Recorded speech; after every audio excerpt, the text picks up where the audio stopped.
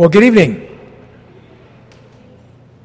This evening we continue in our series of studies in 2 Chronicles in chapter 25, verse 1. You can turn there with me. And this evening we're going to be looking at the life of Amaziah, king of Judah. Amaziah. Amaziah was a man who started out well, started out serving the Lord, but at a certain point we'll see he put other things or allowed other things to become more important in his heart. Over the years I've known many people who have started to follow the Lord, but then at a certain point something became more important to them than their relationship with the Lord. And it's sad when you see that. It almost never ends well. You know, we can have many interests, and there can be many things happening in our lives, many relationships, many good things, but it's almost like when I was a kid, I used to ask my mom, when I'd see a series of flags, I would always say, well, why is the American flag always higher than all the other surrounding flags? And my mom explained to me that's because we put our country and the symbol of the emblem of our country above all else. Well, when we think about our relationship with the Lord, we can have a lot of different interests, a lot of different relationships, a lot of different things going on in our lives, but our relationship with God always needs to be the most important relationship in our lives. And when something else gets in the way of that or takes the place of that, as I said, it never ends well. This evening, let's open in a word of prayer as we look at the life of Amaziah, king of Judah. Lord Heavenly Father, we come to you now and we ask that in this study we would come closer to you, that we would grow closer to you and learn more about you, but that our hearts would be open to you, maybe in a way they've never been open before, that we might hear your voice and understand your word and take the time to give our hearts to you afresh and anew, and that we wouldn't allow anything to rival our relationship with you, or take the place of our relationship with you, or be more important in our lives than you and your word. We ask these things in Jesus' name. Amen. Well, we read in chapter 25 and verse 1 that Amaziah was 25 years old when he became king, and he reigned in Jerusalem 29 years, and his mother's name was Jehoiadin, and she was from Jerusalem, and he did what was right in the eyes of the Lord, but not wholeheartedly. That is to say, not completely. And that can mean that at the time that he was serving the Lord, his whole heart didn't belong to the Lord. Or it can mean that at a certain point, his heart drifted from the Lord. You know, both are probably true. As we look at his ascent to the throne, Amaziah inherited the kingdom of Judah from his father Joash. And we looked at the life of Joash last week. His father, Joash, had rebelled against the Lord, and he was wounded in battle, and it left him extremely vulnerable. So he was assassinated in his bed at Beth Millo by two of his own officials because he had become a despised individual, because he had turned his back on the Lord, and he had actually accomplished a great deal before a man who was his mentor and adopted father, really his uncle as well, before this man, who was so influential in his life, died, he was doing okay. But then when Jehoiada died, this man, the high priest, he went completely in the wrong direction. And as a result, we're talking about Joash now, the father of Amaziah. As a result, his own officials thought of him as someone that wasn't even worthy to live, and they assassinated him. And he wasn't loved by too many people. In fact, he wasn't even given a royal burial. But Amaziah, that is Joash's son, Amaziah was named Amaziah because his name means the strength of Jehovah. And he reigned as king for 29 years, 25 when he became king, and as we studied last week, his father Joash had reigned for 40 years. So it's a long dynasty of kings, and they had reigned for quite a while. We learned that his mother's name was Jehoiadin. She was one of Joash's two wives from Jerusalem. But Amaziah's relationship with the Lord, again, not fully devoted. How many people do we know that are just not completely devoted? not fully given over to the Lord. They kind of serve God. They might love God. They might go to church. They might read their Bibles. But there are just other things that are more important. So if they have an opportunity to do something else on a Sunday, oh, well, we're not going to go to church this Sunday. And not that going to church makes you a good Christian. Oh, well, I really wanted to do that outreach, or I wanted to get involved in that ministry or that mission, but you know what? There's an opportunity to do something I like better. We see that so often in this world, especially in our culture.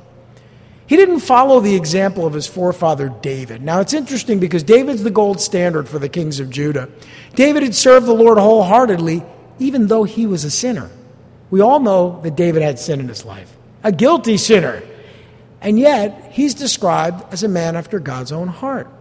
Not because he was perfect, but because his heart belonged to the Lord. Even when he failed, his heart still belonged to the Lord. So when we say wholeheartedly, we're not talking about serving the Lord perfectly. Wholeheartedly means your heart belongs to God. That doesn't mean that you don't fail. David failed, but David loved the Lord. He had a heart to praise and worship the Lord. And when he failed, he repented and gave his heart to God. But this man, Amaziah, did follow the example of his father Joash, who started out well but didn't end very well.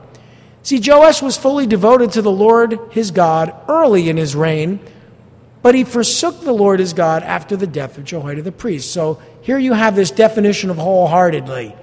That is, your heart can belong to the Lord wholeheartedly at a point, but then your relationship sort of wanes, or it doesn't really belong to the Lord, and over time it becomes evident that your heart never was completely given to God.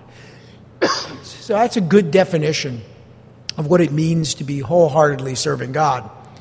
One of the things we're told in 2 Kings chapter 14, verse 4, which is the parallel passage that teaches about his life as well, is that he was unable to completely eliminate the idolatrous altars from the land. People were still serving idols. In fact, he worshiped the Lord, but he tolerated false religious practices within his kingdom. He allowed others to choose not to serve the Lord, and he looked the other way while others openly disobeyed the word of the Lord. Ultimately, it affected his relationship with God because he would ultimately become an idolater as well. See, if you don't eliminate those influences in your life, they'll creep up on you. And before you know it, you'll be doing the same thing as the people you're hanging out with, the same people around you, the same people that you're around will influence you to do what they're doing. Well, we get into the account here. Just verses 3 and 4 tell us something interesting. Again, this is when he started out and things were going pretty well for him. We learn that after the kingdom was firmly in his control, he executed the officials who had murdered his father, the king. Yet he did not put their sons to death, but acted in accordance with what is written in the law, in the book of Moses, where the Lord commanded, fathers shall not be put to death for their children, nor children put to death for their fathers. Each is to die for his own sins. And I think that is an interesting way of thinking about justice, because in the Middle East, even today, there's this concept, and we're much more individually minded in the West. In the East, you're kind of considered part of something bigger than yourself. So your family, your lineage, your culture. And so when you do wrong, your family suffers. And that's true regardless of whether they're punished. But in the Middle East, if someone does something like, let's say, an act of terrorism, they will oftentimes bulldoze the house and the family will have no place to live. Even if they kill the terrorist, the family suffers. That's foreign to us because we can't imagine a world where, one of our family members does something and then we're included in the punishment, because we're not built that way. We're not wired that way, and that's not the way our culture works. But in the Middle Eastern and Far Eastern cultures, they do think that way. And they bear responsibility for the reputation of their families.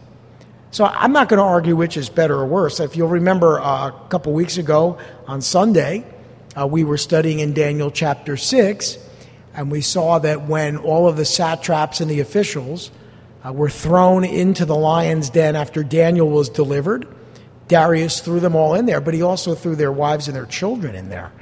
And that seemed really, really unjust. And I would argue it is. And of course, that wasn't God's justice. That was Persian justice. But it goes to show you that Persia is in the Middle East, Iran, as we know it today, and the Far East, the Middle East. They do have this very harsh justice. And it is what keeps people from committing crimes. And you say, oh, that's horrible, Pastor Tim, that's horrible. I wouldn't want to live in that culture.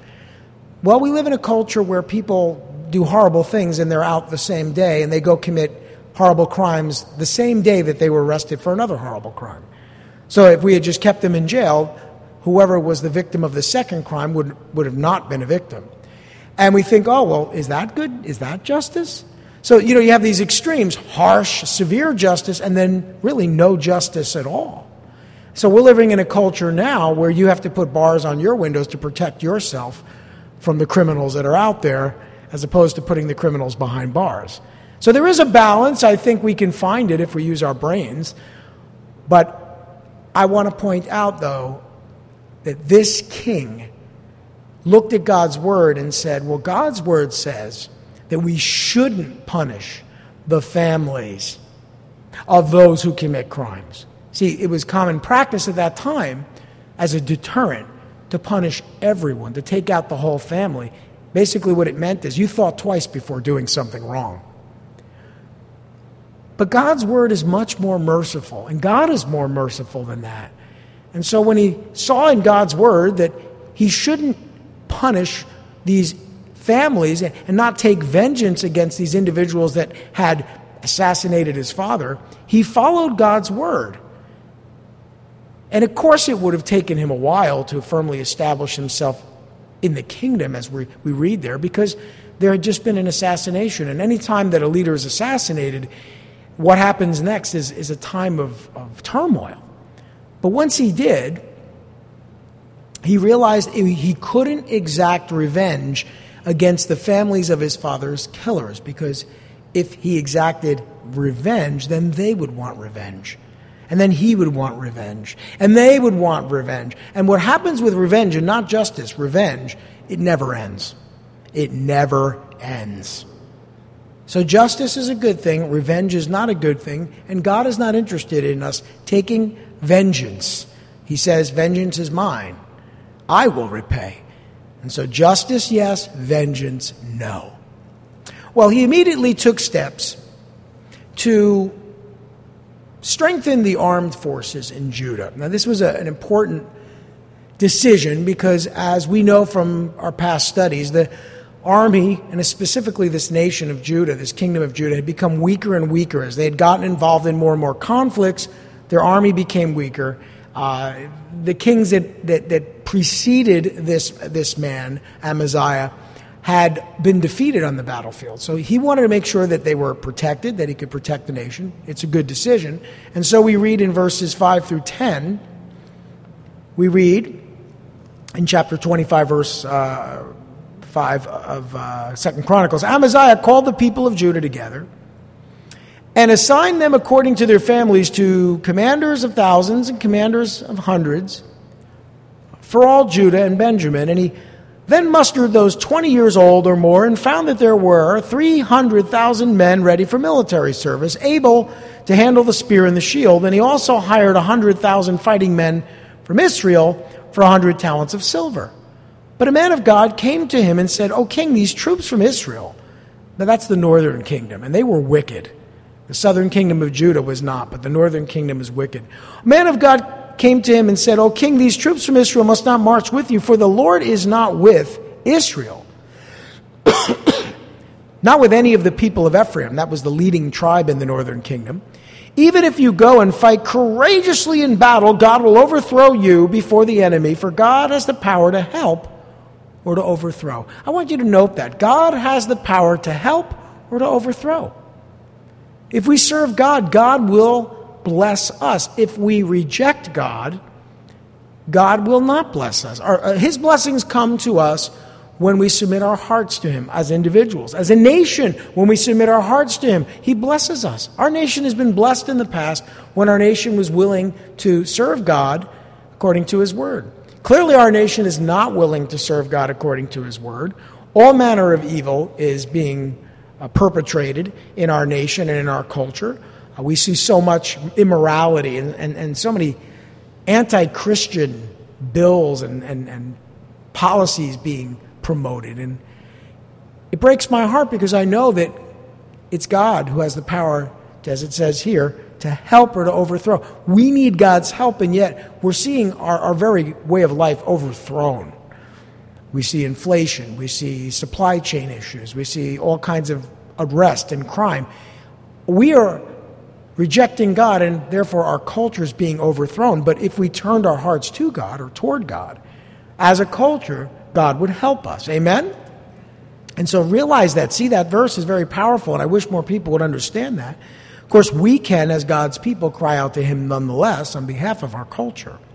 But it goes on to say that Amaziah asked the man of God, but what about the 100 talents I paid for these Israelite troops, that is, those troops from the north?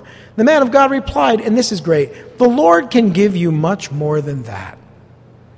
He was worried about the money he had paid these troops, but God didn't want him to have mercenaries from the north fighting alongside him. God wouldn't bless them if they aligned themselves with them. But he's thinking, well, what about the money I spent? I already gave it to them. And he says this, he says, the Lord can give you much more than that. Maybe you've got involved in some type of financial endeavor or business. Or you've decided to do something, you paid the money, and now you're thinking, the Lord is showing me I shouldn't do that. I shouldn't get involved in that. I shouldn't be a part of that.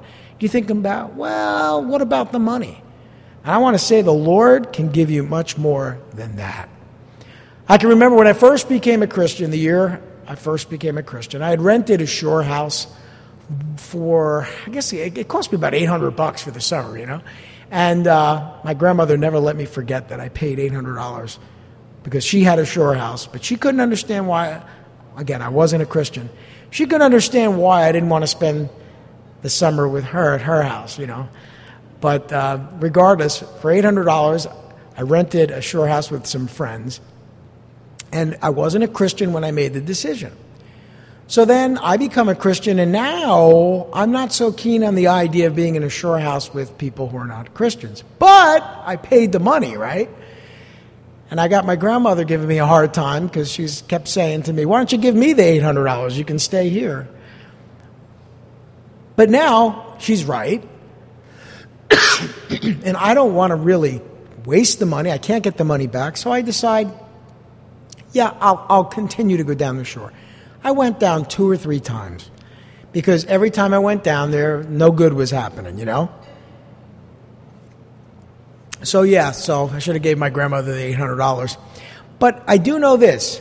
The Lord, as we learned, he's able to do or to give you much more than that. It would be better to say, you know what, that was a decision I made. It wasn't a good decision. Forfeit the money.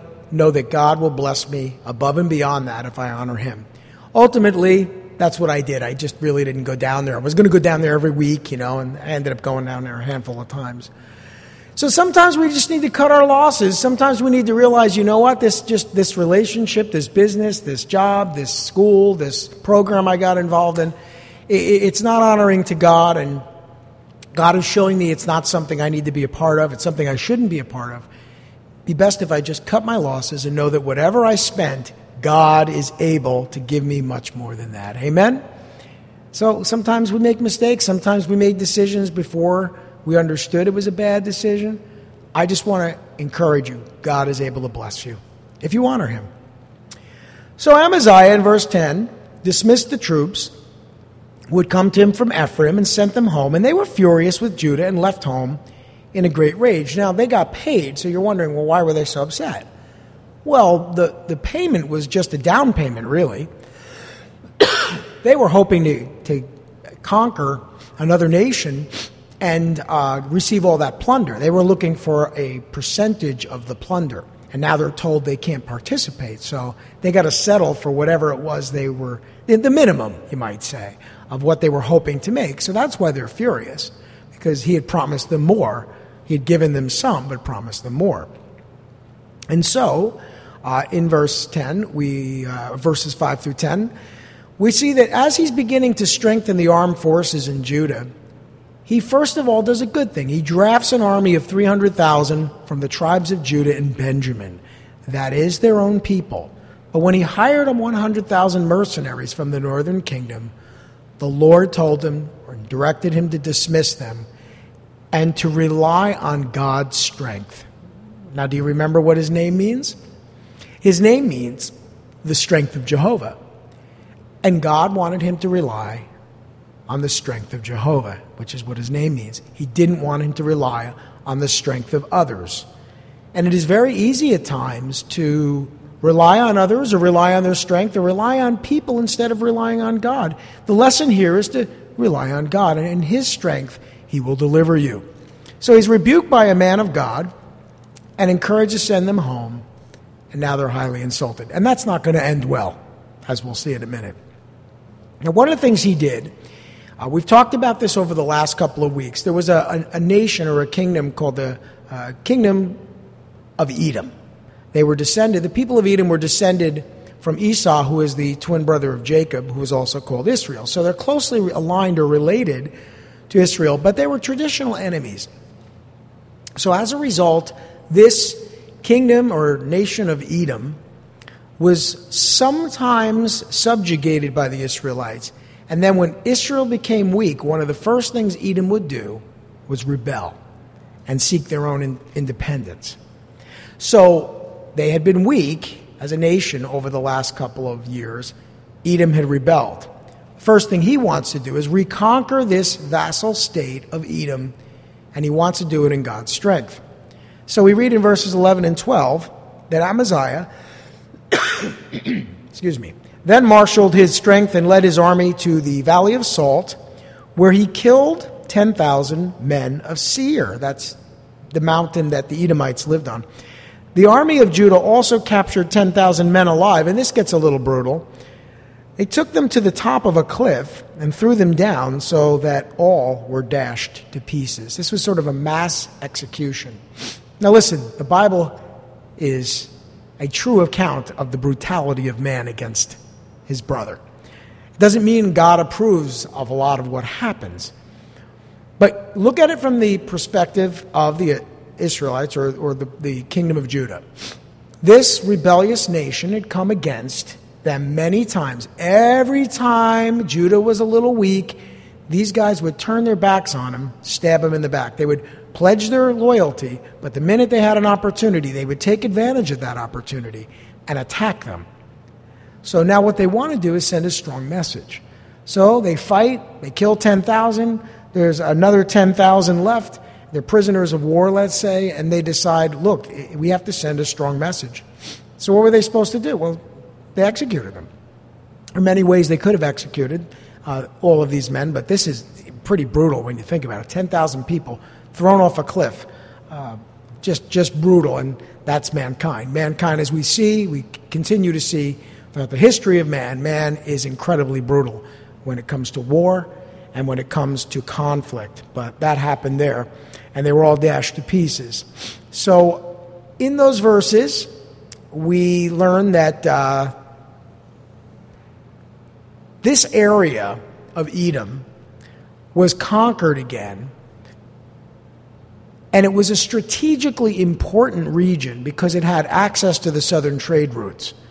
So what they could do is they could sort of choke the life out of the commerce of the kingdom of Judah. And they would do this. They would use their strategic location to harm Judah. So what they wanted to do is take over the country, put them in subjugation so that they could control the trade routes. And therein lies the reason for most wars. They're almost always economically based. When you look at why a war is fought, almost always there's economic reasons for it, right?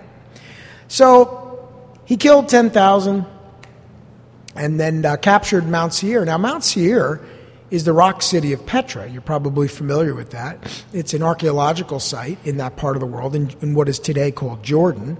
It's a very well-known place that people like to visit. But at that time, it was captured by Israel, and the army of Judah, and the army of Judah captured and executed the rest of the men, the 10,000 Edomites. They marched right off a cliff. Well, after reconquering the vassal state of Edom and putting them in subjugation, something happened. And this often happens when we are successful. This King Amaziah started to become filled with pride. And he started to think more highly of himself than he ought to. It's a very dangerous place to be. What he did was turned his back on God. Because when you start to look at your own strength, remember Nebuchadnezzar in Daniel chapter 4, he started to think of himself as the one that had all the power and the ability to control the world. He started to see himself in this way and very proud of all that he had accomplished. He took all the credit for it.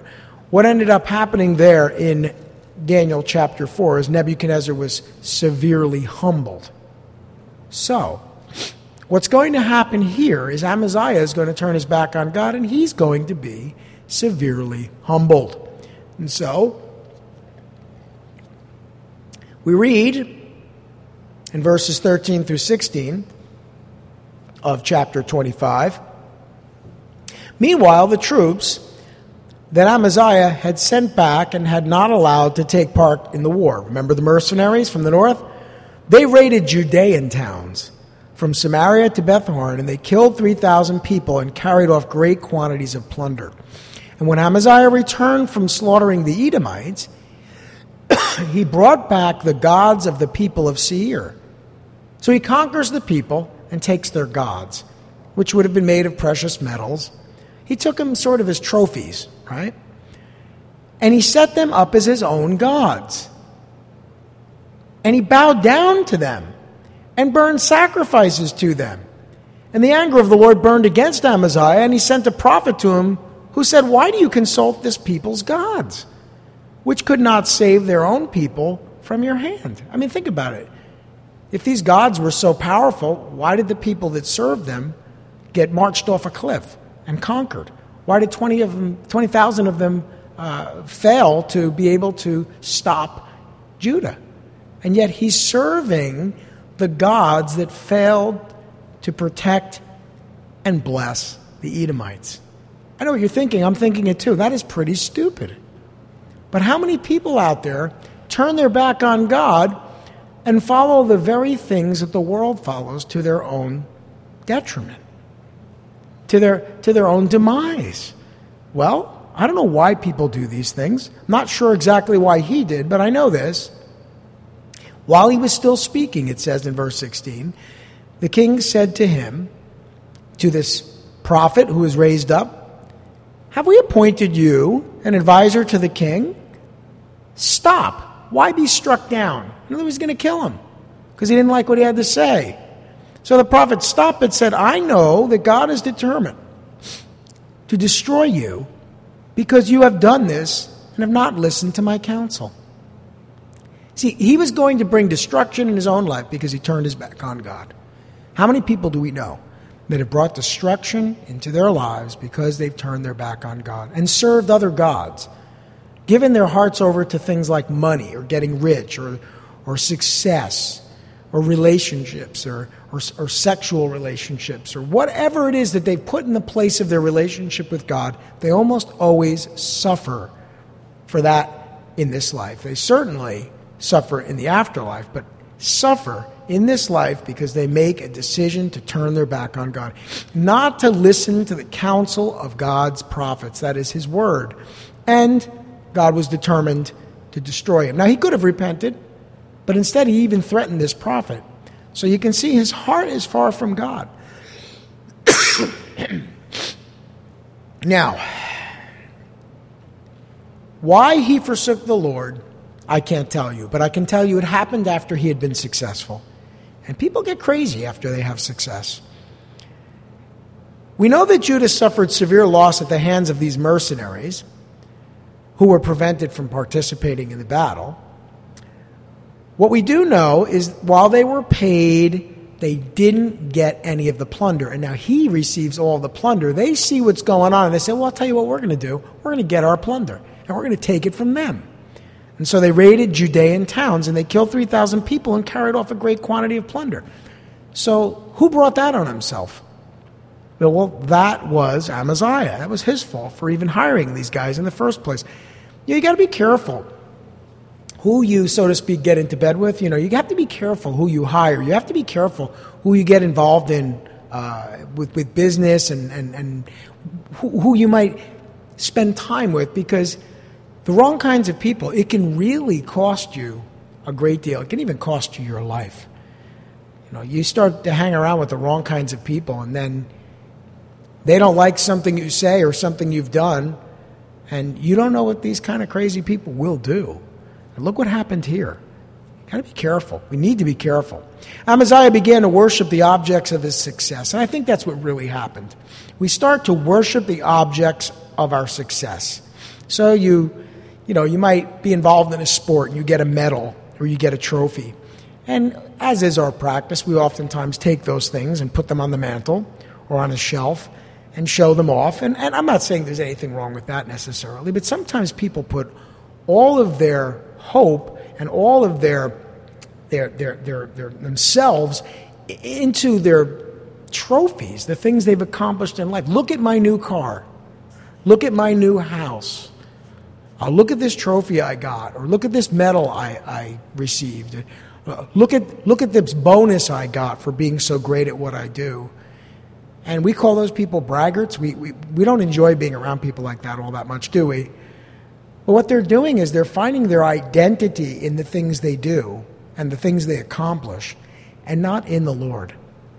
One of the things I appreciate so much about martial arts is, okay, we work really hard and we get belts and, we move up and we get, an increase in rank as we achieve things.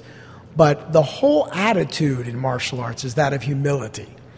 If you come in like a proud fool, you're going to find it awfully quick. There's always somebody who can hit you harder and put you on the mat very quick. And that sort of attitude is not tolerated at a dojo, at least not in the dojo that I go to. And I'll tell you what, in the church, we should have that same attitude, an attitude of humility, no matter how much we've accomplished, no matter how much we may think, oh, well, I'm so successful. Always look at others and esteem them higher than yourselves. That's what Paul told us in Philippians chapter 2. Esteem one another higher than yourselves. Don't walk around thinking, ooh, I really am somebody. Because you're going to find out awfully quick, you're nobody. It's like Anthony was sharing in worship tonight. We're just a nobody apart from God. We're somebody in Christ, but we're nobody apart from Him. Well, this man forgot those things. He began to worship the objects of his success. He brings these gods of the Edomites back to Judah, sets them up as his own gods, and begins to worship them. What he's really doing is worshiping his own success. And the Lord rebuked him by a prophet because he was foolishly consulting gods that couldn't do anything for him, rejecting the Lord's counsel, even threatening the prophet's life. But the prophet declared that the Lord was determined to destroy him for his wickedness, and we'll see that's exactly what happened. Here's what happens in verses 17 through 22. Now he's proud. Now he's arrogant. Now he thinks he's hot stuff. So he's thinking, well, we really destroyed the Edomites. Who am I going after next? Well, who do you think he's going to go after next? What had just happened with the northern kingdom of Israel? They killed 3,000 and they took his plunder. So now it's a matter of pride. And so we read in verses 17 through 22, we read, let's see. I got this air conditioner blowing my Bible around here. Okay.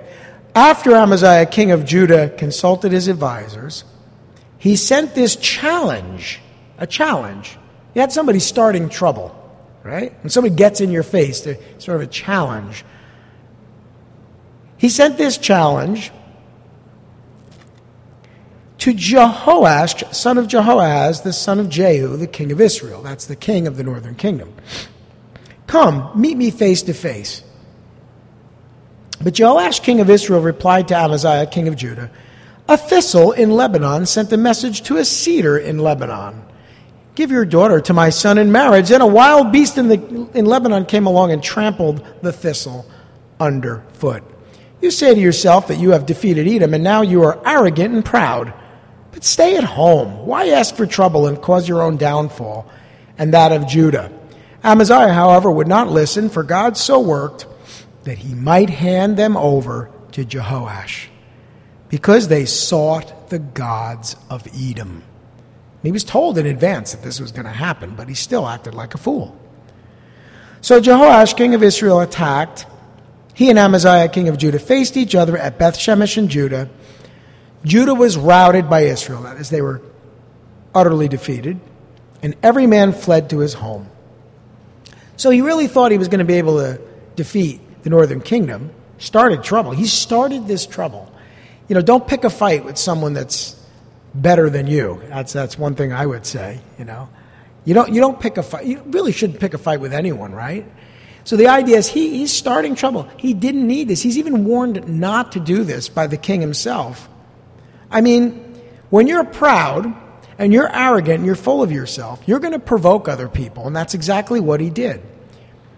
He's responding to the raids by the mercenaries by challenging the king of Israel. He wants the money back. He wants the plunder back. He wants reparations, if you will. He had allowed himself to take credit for the Lord's victory over Edom. Started to think that he was really good. But of course, now he's turned his back on God. And he started to think of himself more highly than he ought to due to his advisors. And here's another warning. Be careful if you have an amen chorus.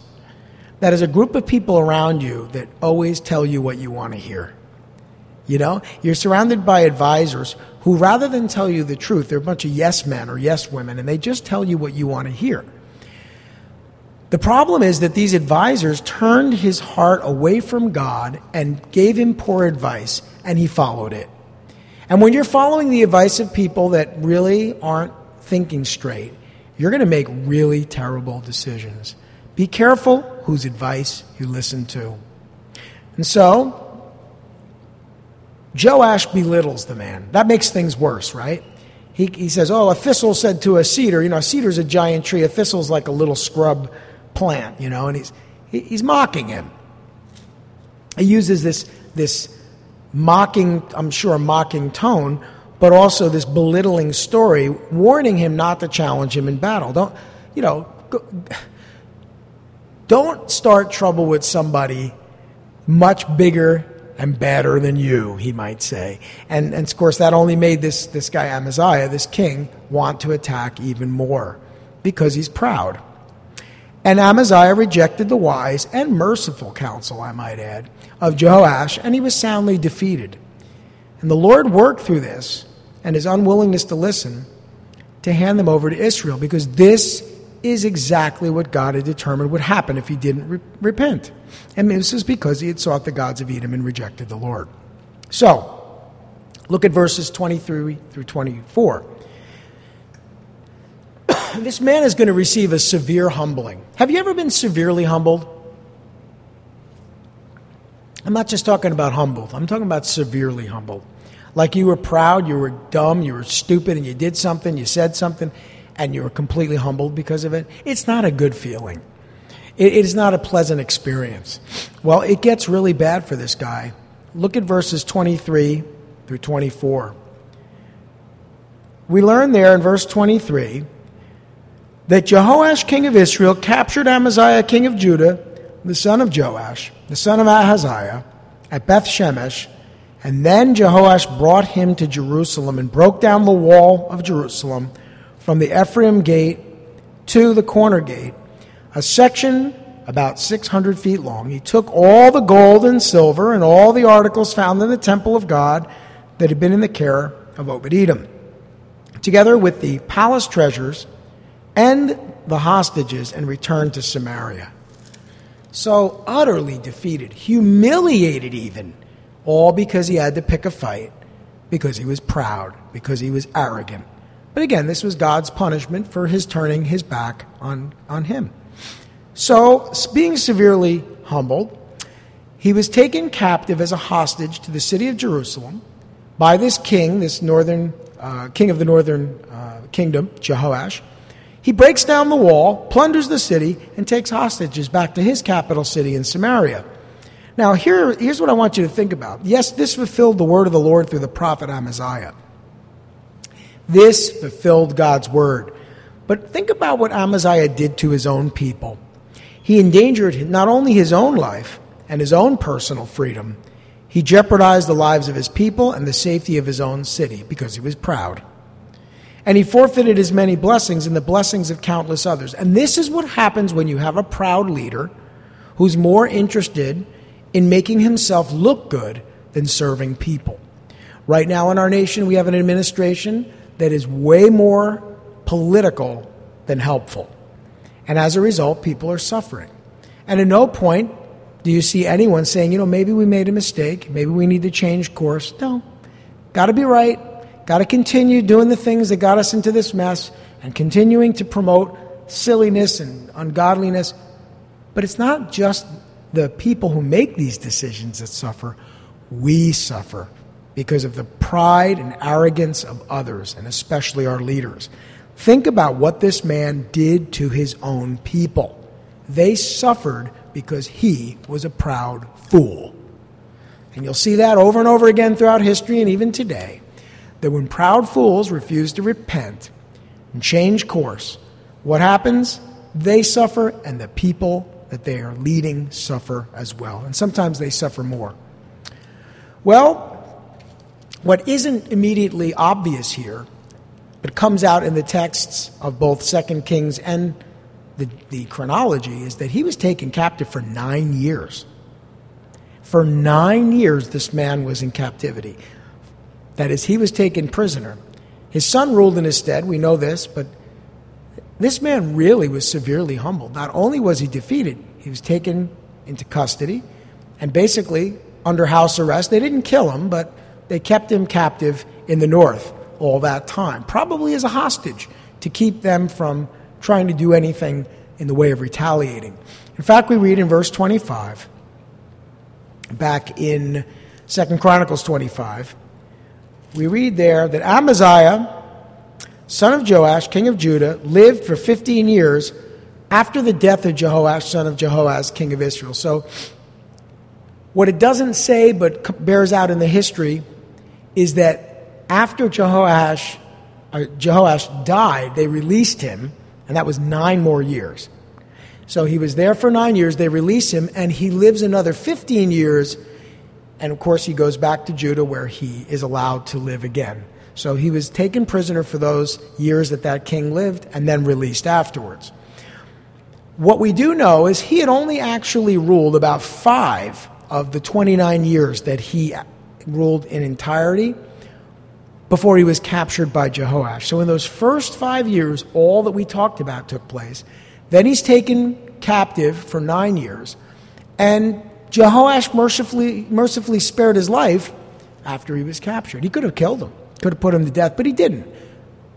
And then we know that the record of all of this man's accomplishments has been preserved, and we're told that in verse 26. It says, as for the other events of Amaziah's reign from beginning to end, are they not written in the book of the kings of Judah and Israel? Now that's the reference to the books of 1st and 2nd Kings. And I've been mentioning some of the things that are written there. Of course, the book of 2 Kings records Amaziah's reign as the king of Judah in 2 Kings 14. I refer you to that if you're interested in more information. And when we say the books, or the book of the annals of the kings of Judah, that's really quoted within 1st and 2nd Chronicles, which is the book the books that we're studying right now. So there are 2 sets of books that cover the history of the kings of Israel and Judah. And this is a study in 2nd Chronicles, but it refers to those other books that we've already studied in the past. So we actually know quite a bit about these kings because we have a lot of information. So Amaziah, though, was finally murdered. Look at verses 27 through 28. From the time that Amaziah turned away from following the Lord, they, that is his people, conspired against him in Jerusalem, and he fled to Lachish. But they sent men after him to Lachish and killed him there. And he was brought back by horse and was buried with his fathers in the city of Judah. You see, his people realized that he was not fit to lead.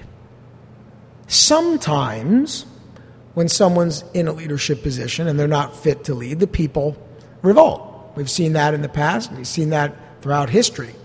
And that's exactly what happened here. Now, while he was in custody for those 9 years, his son, and we'll study about him next week, Uzziah, who was a very popular king, was maybe not the high king, but he was sort of the second to his father. He was actually ruling for those 9 years.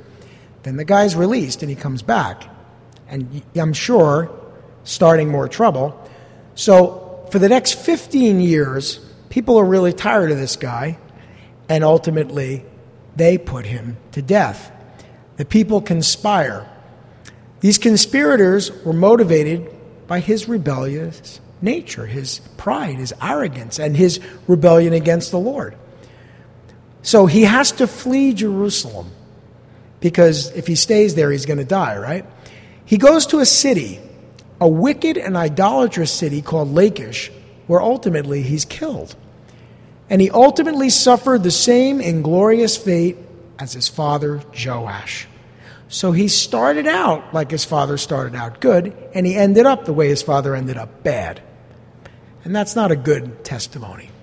He was killed for his foolish pride and his rebellion, and that is the end of a person who refuses to repent.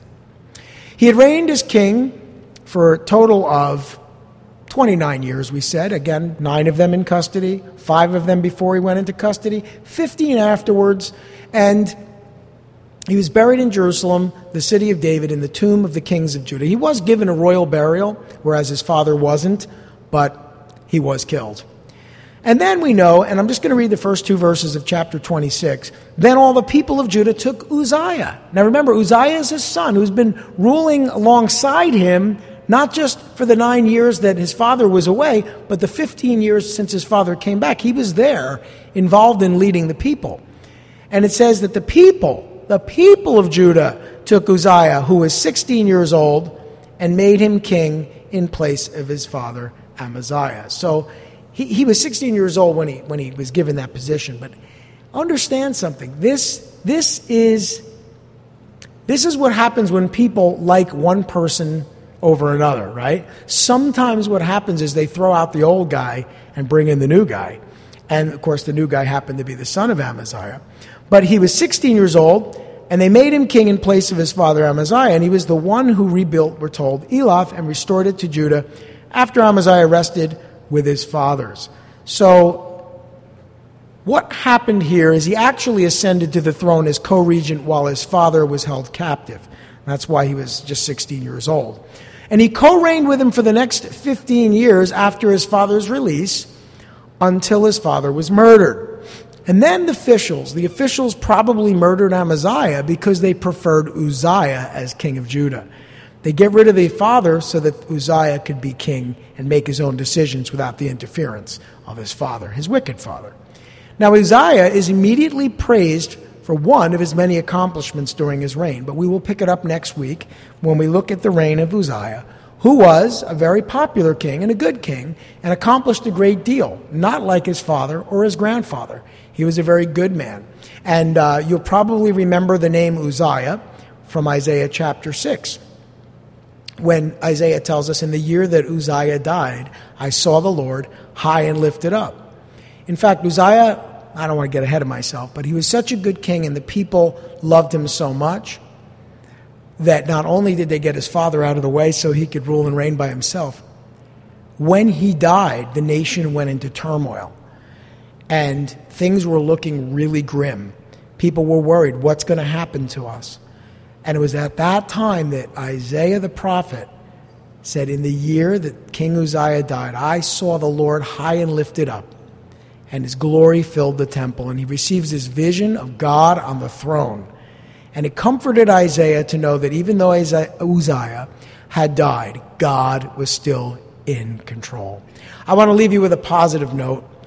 Even though our world looks pretty grim right now, even though things seem out of control, and even though we have a proud fool over us in this nation, you need to understand that God is still in control. Amen? God is still in control. You don't need to sit at home worrying about what's going to happen.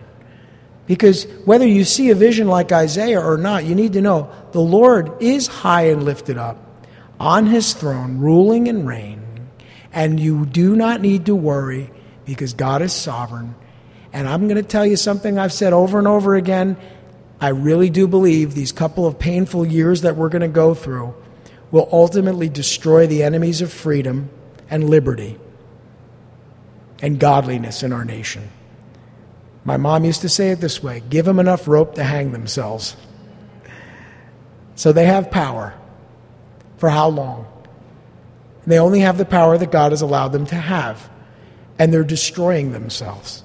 And they're losing their power. And my prayer is that the people will rise up, not in a violent way, but at the ballot box and throw the bums out. But we'll see. A couple of months before the next election, and then a couple of years before the next election after that. But I pray for our nation because I know that even though proud fools are sometimes given power, God is still in control. Amen? Let's pray. Lord Heavenly Father, we thank you. You've never forsaken us as your church. And I don't believe you've forsaken our nation either. We're going through a time of testing, a time of your judgment, where it seems that you're determined to destroy the enemies of goodness and morality. You're allowing these things to happen, and we trust you that you're in control.